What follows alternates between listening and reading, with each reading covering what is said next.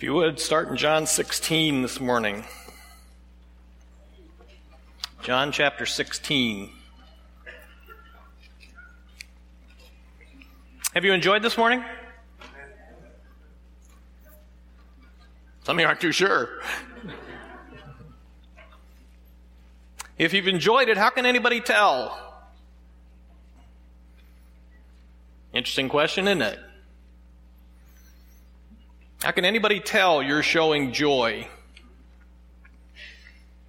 A little bit of review. At times we've been talking about what it means to be disciples. And a verse we've been talking about the last few times is this one. How do you prove you're a disciple? One of the ways, and that's how my Father's glorified, is you bear much fruit and prove you are actually a disciple.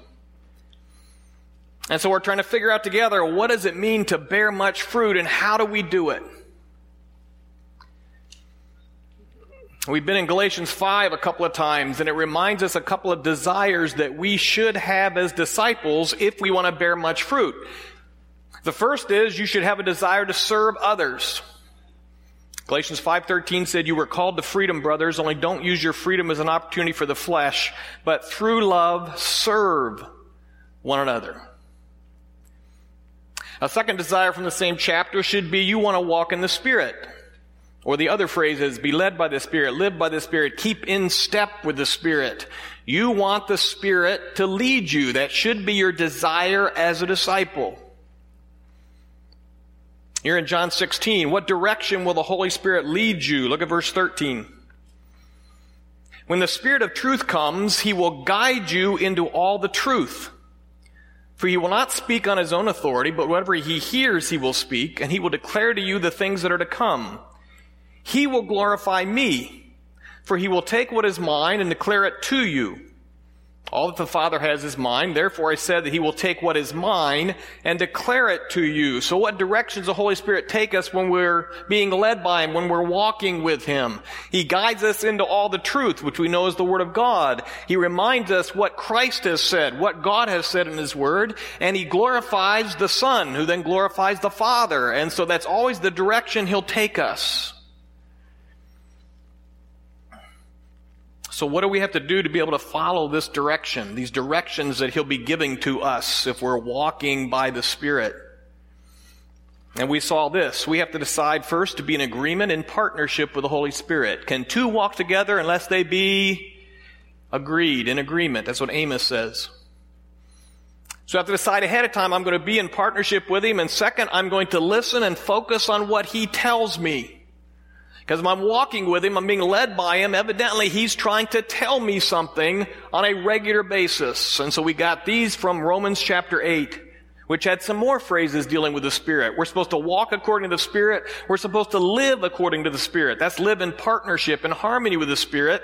And because we're doing that, we need to then set our mind on the Spirit.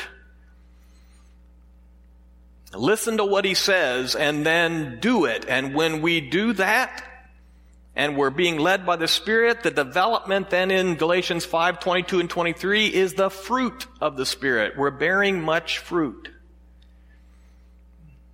And the fruit is listed as love, joy, peace, patience, kindness, goodness, faithfulness, gentleness, self-control. And I remind you, as we had before, this is not fruits of the Spirit, this is fruit. This is a package deal. This all comes together when the Spirit is working in us and we're being led by Him and obeying Him.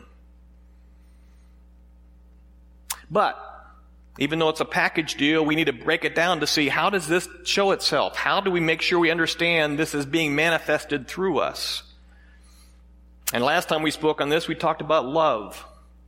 Go back to John 15, 12 and 13.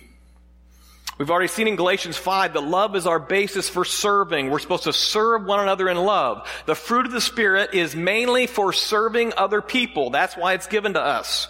Here in John 15, verse 12, this is my commandment, that you love one another as I have loved you. Greater love has no one than this, that someone lay down his life for his friends. That's the supreme idea of love, giving yourself completely for somebody else. And so we looked at this word agape.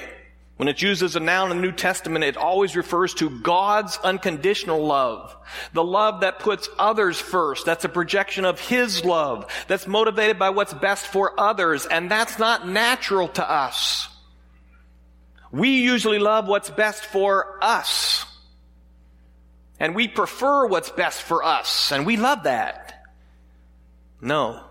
That's our natural love. This unnatural fruit of the Spirit love is going to be, I then want to do what's best for others, what serves others. Now, love includes all of the other aspects of the Spirit. And so even though we're on the second one, which is joy this morning, that aspect, we understand it has a connection to love, because one of the characteristics of love is that it rejoices with the truth.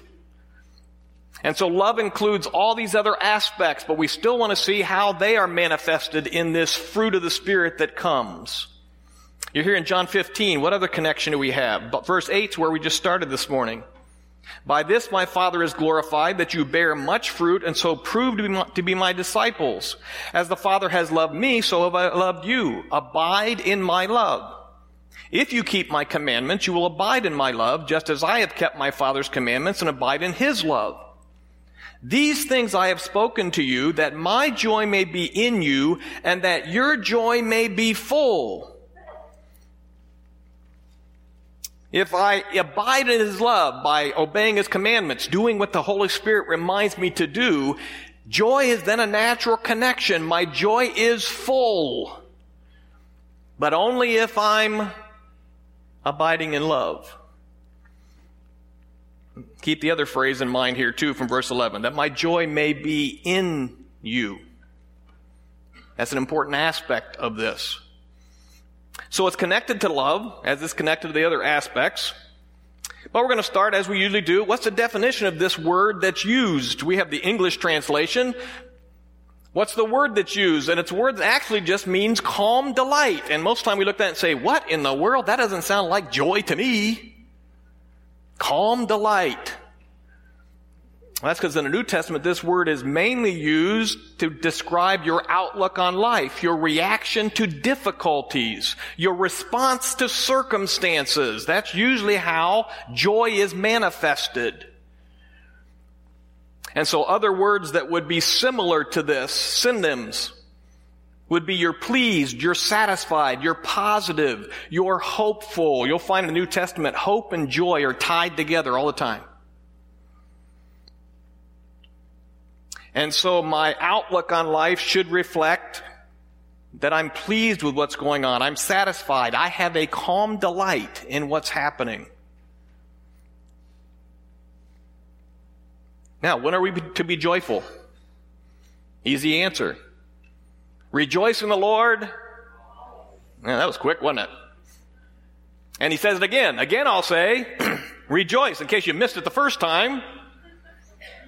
1 Thessalonians, he says it again. Rejoice always. This is an always thing. That's a tough one. What if I don't feel like rejoicing? Things aren't going well. Things are going poorly. I feel bad. He throws in this, as sorrowful, yet always rejoicing. You got to be kidding me. Even in sorrow, the answer is yes. Go back to Psalm 16. How can we do this? How can you rejoice in the Lord always, even when things aren't going well? How do you show joy? In Psalm 16, we start discovering what our causes, our reason for joy should be, the reason for the outlook on life that we have. And David gives some reasons here in Psalm 16, starting with verse 5. The Lord is my chosen portion and my cup. You hold my lot. The lines have fallen for me in pleasant places. Indeed, I have a beautiful inheritance. I bless the Lord who gives me counsel. In the night also my heart instructs me. I have set the Lord always before me. Because he is at my right hand, I shall not be shaken. Therefore, my heart is glad and my whole being rejoices. My flesh also dwells secure, for you will not abandon my soul to Sheol or let your Holy One see corruption. You make known to me the path of life. In your presence there is fullness of joy. At your right hand are pleasures forevermore. What were David's reasons for having joy all the time? He had chosen the Lord as his portion. The Lord held his lot in his hands. He had an inheritance. He got counsel. He got instruction. The Lord was always with him, so he wasn't shaken. He wouldn't abandon him. He made known to him what the path of life was, and whenever God is present, there was always joy.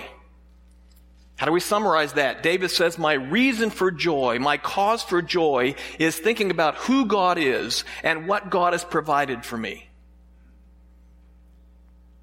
It's that way all the way through Scripture.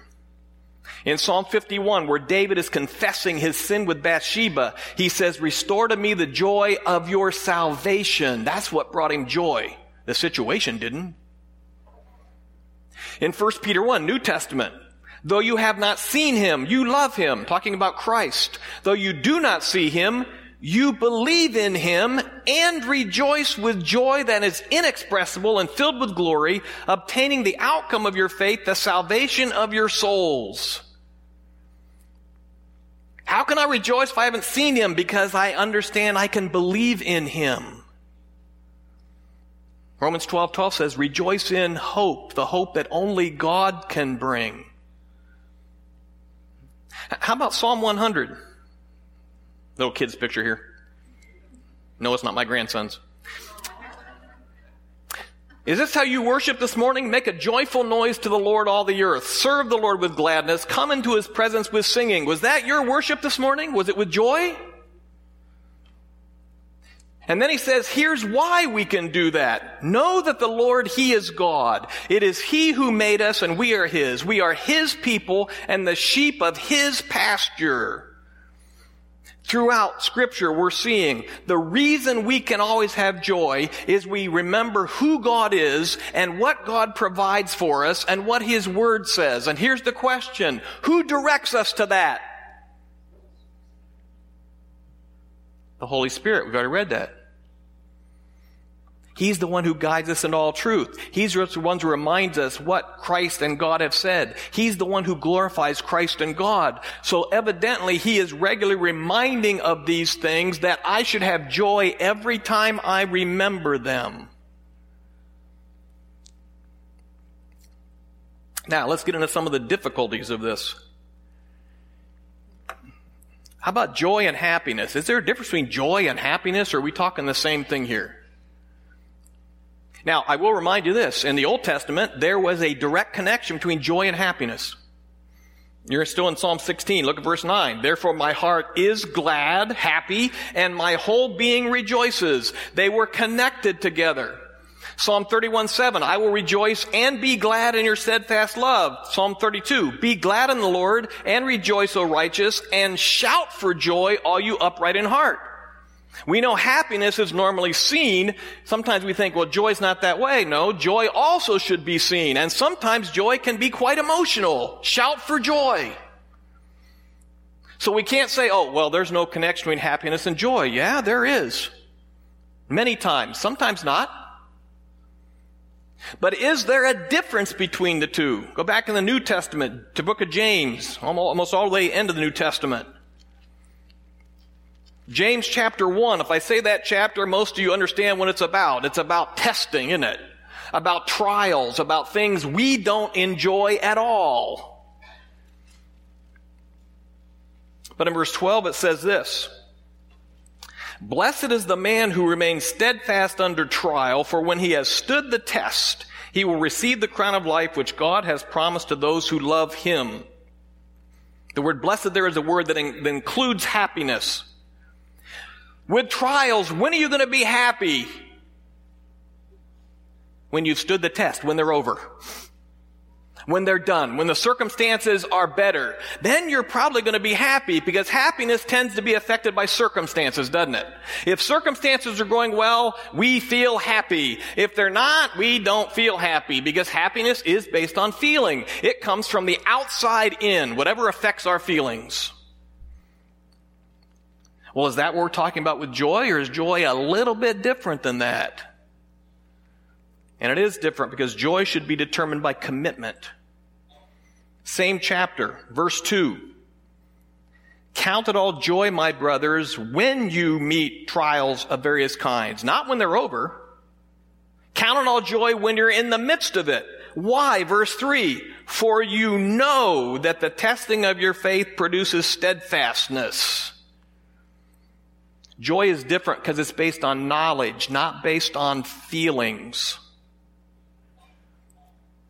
And who reminds us of the knowledge we should have? There's the Holy Spirit again, isn't it? Who's supposed to remind us of Scripture, remind us what we're supposed to know if we're listening to Him. We'll see if you listen to the prayers this morning. Did Jesus have joy or happiness on the cross? Now you've got blank faces. Oh, you didn't listen to Paul's prayer, did you? Flip back a page to Hebrews 2. We know it wasn't happy. The cross was not a happy time, but it was joyful. 12:2, looking to Jesus, the founder and perfecter of our faith, who for the joy that was set before him endured the cross, despising the shame, and is seated at the right hand of the throne of God. You realize in the midst of that suffering, Jesus had joy because he knew he could be committed to what the Father was going to do. He could trust the Father. How about worst case scenario? Here's Habakkuk chapter 3. Here's worst case scenario. When the fig tree does bud, there are no grapes on the vines. When the olive trees don't produce, the fields yield no crops. When the sheep disappear from the pen, there are no cattle in the stalls. I will rejoice because of the Lord. I will be happy because of the God who delivers me. You see happiness there, but when you're happy? When you get delivered, when the circumstances change. Well, what if you're in the midst of it and the circumstances don't change? What's he say? I will rejoice because of the Lord. I'll be calm. Why? The sovereign Lord is my source of strength. I'll be delighted. Why? In the midst of the worst situation, he enables me to negotiate the rugged terrain. That's joy.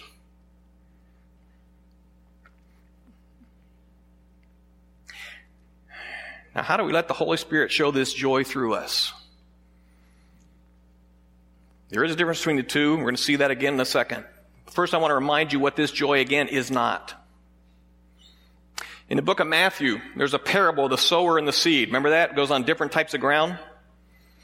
And when Jesus explains one part of it, verse 20 and 21 of Matthew 13, he says, as for what was sown on rocky ground, this is the one who hears the word and immediately receives it with joy.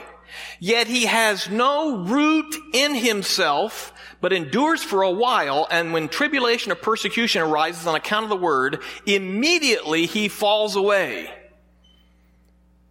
Now it said he received it with joy, but that's not the kind of joy we're talking about. Why? He has nothing in himself. There's no root. And as soon as the circumstances go negative, what happens? I'm getting rid of this stuff. This isn't worth happening. That's not the joy we're talking about. Go to Romans chapter 15. Back to Romans 15. When we're talking about joy, it's not the power of positive thinking. It's not putting on a happy face. That's joy, right? I'll grin and bear it. Nope. It's not feeling good all the time, feeling happy all the time. That's not what it is. I can't make myself joyful. What has to take place in Romans 15:13? May the God of hope fill you with all joy and peace in believing, so that by the power of the Holy Spirit you may abound in hope. We're not talking about the natural ability of trying to be happy, but this is an unnatural fruit of the Spirit. We'll be pleased, we'll be delighted when circumstances are good, when circumstances are bad, because the God of hope has filled us with this, and it's brought out through the power of the Holy Spirit. We're back to walking in the Spirit, being directed by the Spirit, being led by the Spirit. If I'm listening to the Spirit and obeying Him, the natural result, which is unnatural for us, will be joy, fruit.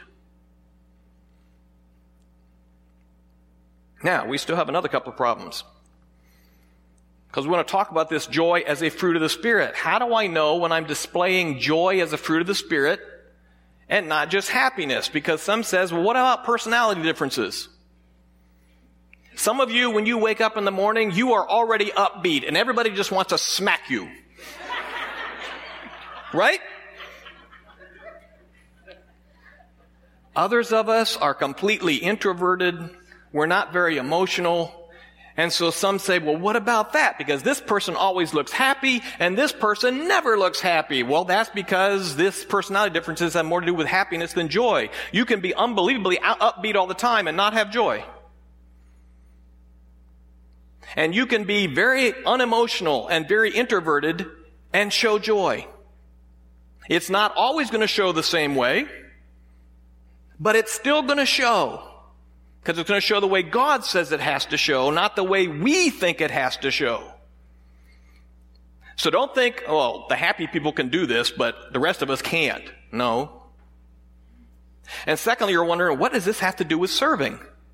Because we said the definition was calm delight. This is our outlook on life. This is our reaction to difficulties. Well, let me ask you a question. Do you find difficulties and conflict when you serve people? I was a Christian school administrator for a number of years, and I loved it when a teacher would say, boy, teaching would be a great job if I didn't have to work with kids. Or even worse, if I didn't have to work with parents. The kids were usually fine. It's the parents that usually gave them the problems. As soon as we start serving people, you can understand that difficulties and conflict will challenge our attitudes. It has everything to do with serving. So how do I tell if my joy that I think I have when I'm serving is a fruit of the Spirit? Well, here's the first way. You'll have joy while you're serving. You'll have joy while you're serving. I can't tell you how many people Melissa and I have run into in the last, 6-8 months. Restaurants, stores. Who you can tell they just hate serving you. Have you figured that out? They hate doing what they're doing. They hate being there. You're an intrusion on their space. I mean, it's amazing. But you know what? It's not just out there. It's also in here. Because I see a lot of Christians who seem to have no joy while they're serving. I'm doing my duty. There's no fruit of the Spirit there. Look back to Romans 12.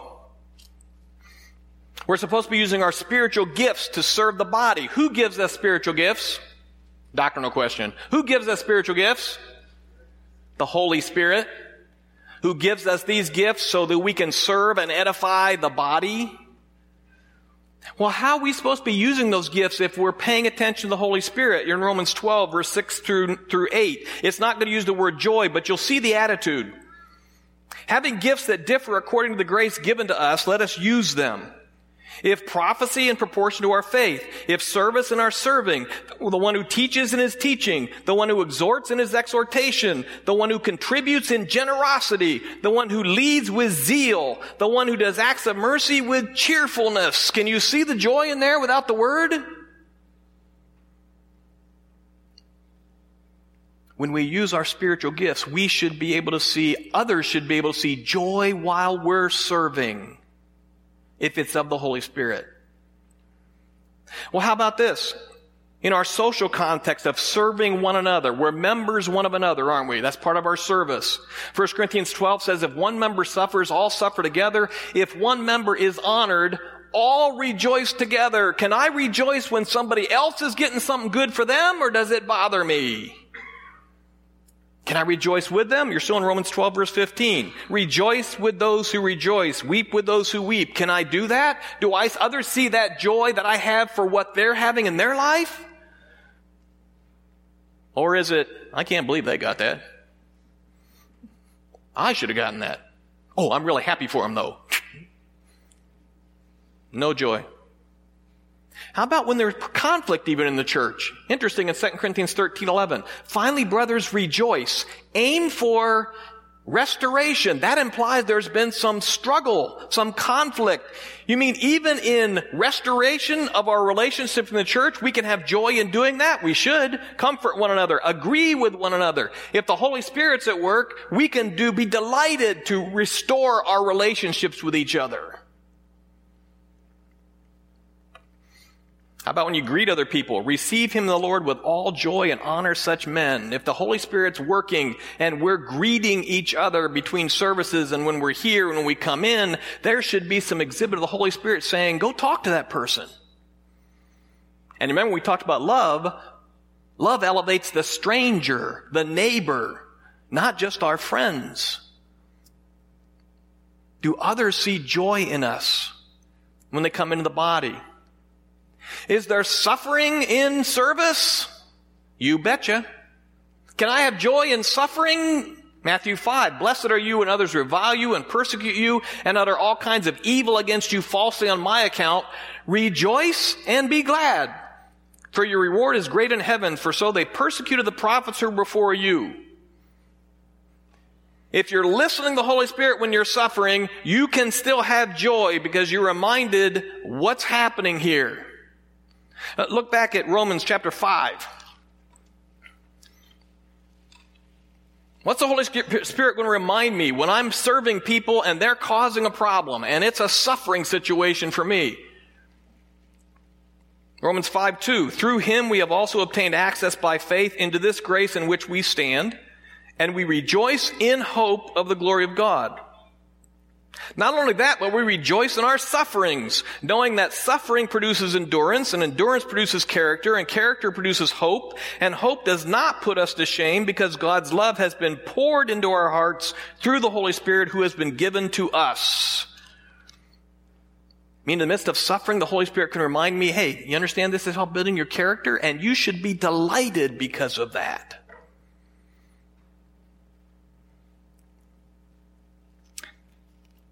Is serving others sacrifice? Is it a sacrifice to serve others? Go back to Romans 13. Romans 14. Romans 14. Can you have joy giving up your rights for other people? Most don't. Remember I said this is unnatural? It's not natural to have joy, be delighted that I can give up my rights for somebody else. Here in Romans 14, verse 13, therefore let us not pass judgment on one another any longer, but rather decide never to put a stumbling block or hindrance in the way of a brother. I know and am persuaded in the Lord Jesus that nothing is unclean in itself, but it's unclean for anyone who thinks it's unclean. For if your brother is grieved by what you eat, you are no longer walking in love. By what you eat, don't destroy the one for whom Christ died, so don't let what you regard as good be spoken of as evil. For the kingdom of God is not a matter of eating and drinking. It's not a matter of you getting what you want to eat and drink, but of righteousness and peace and joy in the Holy Spirit. Whoever thus serves Christ is acceptable to God and approved by men. You mean I should have joy when I'm giving up my rights to serve somebody else? The answer is I should if I'm listening to the Holy Spirit. I should be delighted that I can do that. How about in your giving? 2 Corinthians 8, in a severe test of affliction, the churches of Macedonia, their abundance of joy and their extreme poverty have overflowed in a wealth of generosity on your part, so each one should give what he has decided in his heart, not reluctantly, not under compulsion, for God loves a cheerful giver. Did you give with joy this morning? Or do you give it all? You know, if the Holy Spirit's working, you want to give with joy. Not keep it for yourself. That's why it's unnatural. That the Holy Spirit is saying, I want you to give this. And I want you to be happy that you gave it up.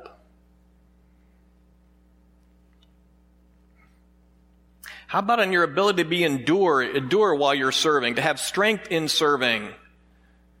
Rather than dragging yourself in here on Sunday to serve somebody and say, I don't think I can do this. Well, then you're not listening to the Holy Spirit because the joy of the Lord is your strength.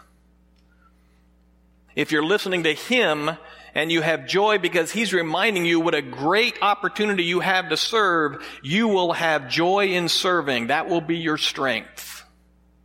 How do I know the joy I'm showing is fruit of the Spirit? Whenever I'm serving, if I'm listening to the Holy Spirit, I have joy while I'm doing it, and others can tell. They can tell by my attitude. They can tell by my energy. They can tell by my effort. For those of you who are emotional, you're just giggling. The rest of us don't do that, but they can tell. There's a second aspect of this. I know it's the fruit of the Spirit when I fulfill my purpose. I have joy from serving. I get my joy from serving. If I ask you, I was going to ask you this morning, I decided not to until now, what you get the most joy from doing. For most of us, serving wouldn't be anywhere near the top of the list.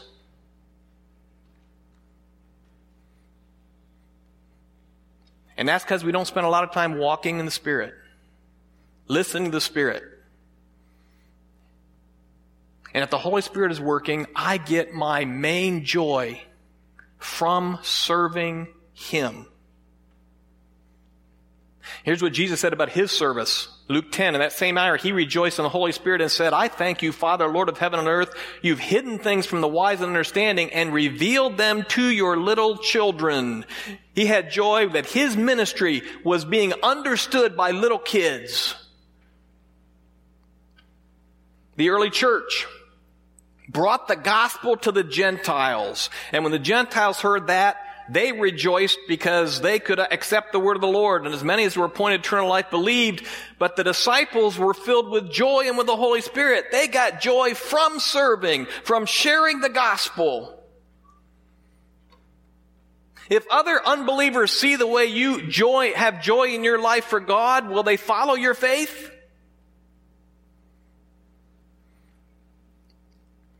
And you say, it's just not me. You're right, it's not. I can't do this of myself. It's got to be of the Holy Spirit. There's a lot of you in here that have little joy in your life. And it's one of three reasons. Either number one, you're trying to manufacture your own. You're confusing joy and happiness. You think it's all about being happy. I've had more people stop serving because they said, I'm not enjoying it. What they mean is it doesn't make me happy. It's a lot of work. It's a problem. You think? If you're looking for joy, the happiness, you don't worry about it too much. You hope it happens. But the joy is better. And if you're trying to manufacture your own, it'll never happen. Or secondly, you're not listening to the Holy Spirit remind you who God is and what He's done. That in the midst of any situation, the Holy Spirit's more than happy to say, remember what God's done for you. Remember who God is in this. That should make you pleased. Why should our worship be joyful? We're singing about God. And it's amazing we can sing about God and not think about Him. Or this is probably the better reason. You're not serving Christ much. You don't have much joy because you're doing little serving of Christ. Some of you, your time at work during the week is the biggest chore you have. You hope for the weekends because you forget who you're really working for, who you're serving at work. And it's not the boss you hate. If you listen to the Holy Spirit to say, you're working for me, you're working for God. You should be showing delight in your work. They should see a worker that's so much different than anybody else. Again, if we don't walk by the Spirit, none of this happens.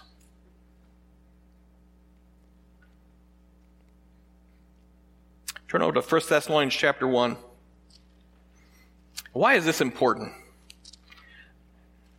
Isn't it just important enough that I at least just serve? Who cares if I do it with joy? Right? What difference does that make? And I hate to tell you, we think that many times. At least I showed up. Well, you know what? Maybe it's better you didn't. The children of Israel in the Old Testament were disciplined numerous times by God, weren't they? They didn't obey what God said. They kept disobeying the commandments over and over. We understand that part, don't we? But I came across a passage in Deuteronomy 28. The first part we understand.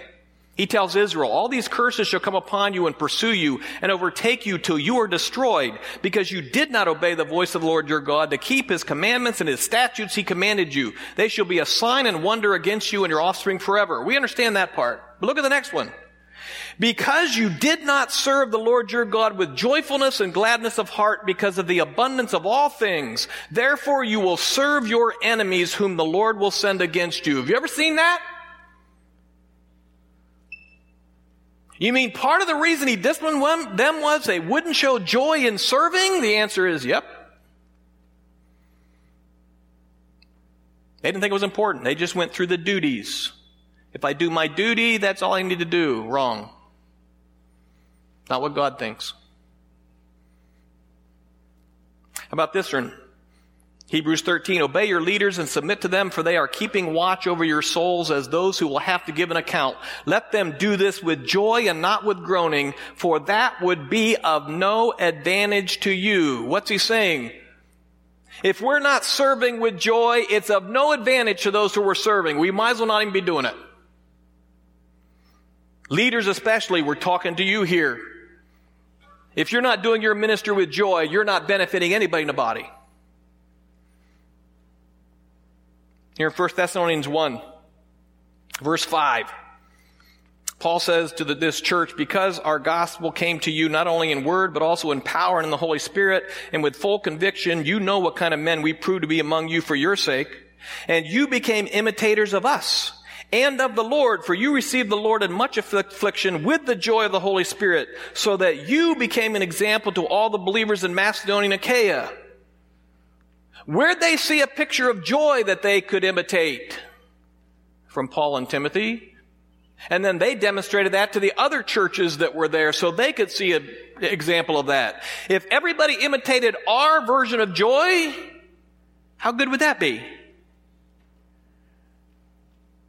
Because you realize we're supposed to be giving an imitation that others can follow. Disciples want to make disciples. What's the ultimate reason? In this you rejoice, even through the trials, because this is going to be found to result in praise and glory and honor at the revelation of Jesus Christ. That's the ultimate here. We rejoice because when we rejoice, it's going to result in praise and honor and glory going to Him, not to us. How much joy are you going to show today? It comes out mainly by serving. Comes out also in your reaction to circumstances, no doubt about that. But if you're walking in the Spirit, you should be demonstrating the joy of the Holy Spirit to others. Are you going to bear much fruit? And prove to be my disciples, or be a person nobody wants to be around?